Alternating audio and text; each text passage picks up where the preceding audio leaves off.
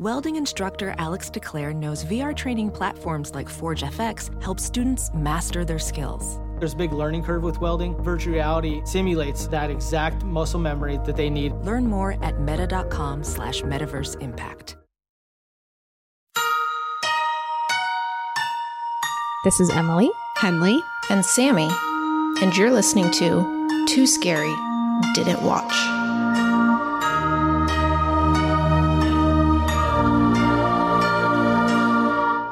Hi, everybody. Welcome to Too Scary Didn't Watch. Bonus episode, our first bonus recap of 2024. Wow. We're here, you guys. We're here. I figured why not start 2024 off with a Vessel movie, you know? I mean, Sammy has a huge freaking vessel behind her right now. Oh my God. And she's taking a sip from her Titanic mug. She's fucking ready to go, you guys. 2024, vessel heads unite. Yeah. Vessel heads aren't going out of style anytime soon. Definitely not in Sammy's world. So this is a good day for me. Henley, I'm very sad to report that you're probably not going to like this movie as much as I did. Fucker. Yeah, it's just so hard, you know? There's lots of kids in horror movies. They're in every horror movie. They're in every really horror movie. Hard to avoid. They're also in every book I'm reading. They're also in every news story that pops up on my feed. It's just relentless, traumatizing information that I can't seem to escape. So might as well just do it in the comfort of friends, you know? That's right. That's right. We'll get through this together, all of us together, because today's episode is Triangle. Came out in 2009, written and directed by Christopher Smith. And this is neither here nor there, but I was like, Christopher Smith must be like the most common name in America. Well, he's the director of Creep and Severance, right? Yes, just not that Creep and not that Severance. But yes, he did direct a movie called Creep and a movie called Severance. But this was pre-2009, so those other Creeps and Severances came much later. So I guess they were probably ripping off Christopher Smith. But anyways, I looked up what is the most popular name, and it's James Smith. Oh, James. I would have said John or I don't know. You would think John. Wait, isn't John? What's the one that has a nickname that doesn't make sense? Oh, Jack. You call like John Jack or Jack John. Wait, no. Like JFK, they call him Jack, but his name is John F. Kennedy. Is that it? Is that it? I swear to God, they call him Jack. Yeah, Jack is a nickname for John, and it's like doesn't make any sense. I'm going to Google it right now to double check. That is weird. I am like fairly positive. I think it's weird how Richard, a nickname for Richard is Dick. Yeah, but that one, it's like at least Richard is 2 syllables and Dick is 1 syllable. It's like, what's the point of a nickname? It's like John or Jack are the same amount. I feel like nicknames are usually shortened versions of names.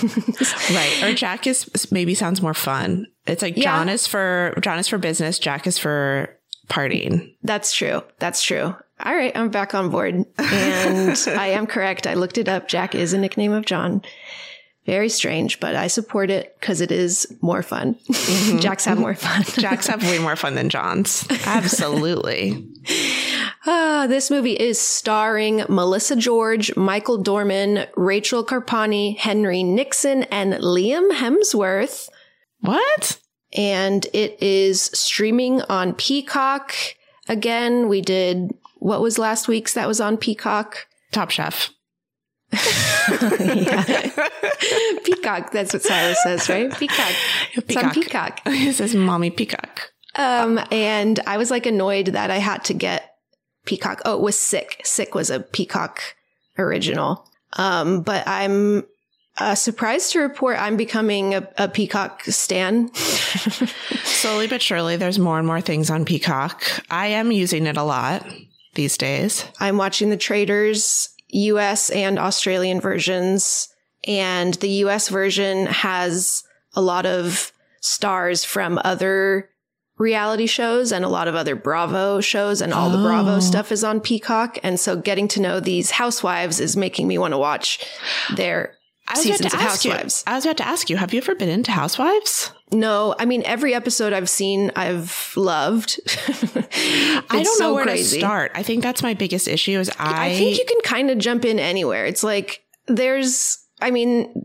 I've never watched it, so I guess I don't know, but I want someone to tell me. Someone needs to tell me who knows. Like, that's true. Which do I do? Real Housewives of New York? Is that where I start? I think Real Housewives New York of New York is a big one. Yeah.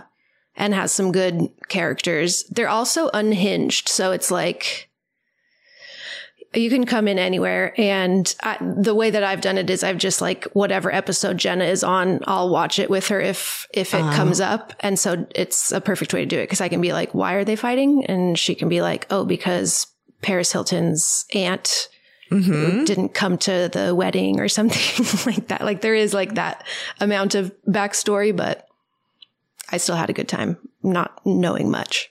Okay. Yeah. I really want to get into it. I think curious. I'm going to start Vanderpump Rules from the beginning because of this whole, what's it called? I don't know what the drama is there, but I see headlines. Scandival.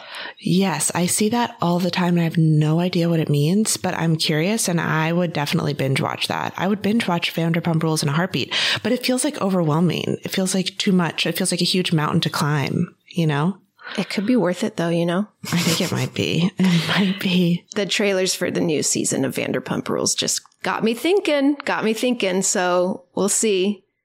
I have been to Pump multiple times because all of my friends. To SUR. I've been to SUR and to Pump. Wait, it's called Pump, right? Am I just picking that up? Yes. Pump. Vanderpump. Mm-hmm. All of my friends who didn't live in LA when I lived at the time, every single person who visited me in LA, huge Housewife fan, only wanted to go to SUR or to Pump. That was the only thing any of my friends wanted to do. That's the only time I went was when a friend was in town. That was like, we have to go to SUR. I was like, okay. And then they saw people from the cast there. I had no idea who they were talking about. Same. And I asked him for water and my friend was so mad at me. She was like, you're embarrassing me. It's like, it's his job. But he did like roll his eyes like I'm too famous to be getting you water right now. Actually a waiter? Was he a waiter? Yeah, he was our waiter. I was like, I don't know, who the fuck else am I supposed to ask? But he did look like very miffed for me to ask for an additional thing. That's really funny. I don't know who it was though, but maybe I will once I watch the show and I'll report back. Mm-hmm. So anyways, after talking shit on Peacock last week or 2 weeks ago, whenever that was, I'm taken back. I'm eating my words. Okay. Well, you can tell here that I'm stalling a little bit because I really don't want to know what you're talking about when you say I'm not going to like this movie. Yeah. If it helps, I don't know why it would help, but I really loved this movie. And I think there are things. I think there are things you might like, but it might be hard to appreciate given some other things that you're really not going to like. Okay. I'm ready. But we'll see. So Triangle has a 79% on Rotten Tomatoes and a 6.9 on IMDb. Nice. Budget was $12 million and it only got released in theaters in the UK. So it only made 1.3 to 1.6 million. It never got a US release. Bunk is looking like he's about to try some shit. Don't do it. Bunk. The movie is set in Florida, but it was shot in Australia. And these are all Australian actors doing American accents. I think all of them are. Melissa George is, Liam Hemsworth obviously is. I believe Michael Dorman is. And it's always a little strange when they do that. I guess in 2009, they just think it's more like marketable worldwide if everyone has American accents, I guess. Because it's like, but it obviously didn't get released in the US, so who even cares? Right. But I feel like hopefully that's becoming less of a thing and people are more willing to watch a movie where people don't sound exactly like they do. That would be wild. I want to hear people. All I want is to hear Australian accents. That's why I'm watching The Traitors Australia. It's amazing. That's why I follow so many Australian mommy bloggers. Yeah. I love it. And another movie that recently did this that I also flagged was Better Watch Out, which I watched over Christmas, the Christmas slasher home invasion type thing that people recommended that I despised, but I think we'll have to do it next Christmas because I hated it that much that I need to talk to you guys about it. We got so many comments about Better Watch Out. People wanted to know what you thought about it. Oh, I hated it. I talked about it a little bit on a little mini Sammy episode, but said that I want to do a full episode on it next Christmas. So everyone just put it in your calendars. Okay, I'm marking it down right now. But yeah, that's another one where they're all Australian doing American accents. Lindsay Lohan was almost cast in the lead role of this movie, which I feel like I don't think that would have worked well at all, but interesting to imagine. Okay.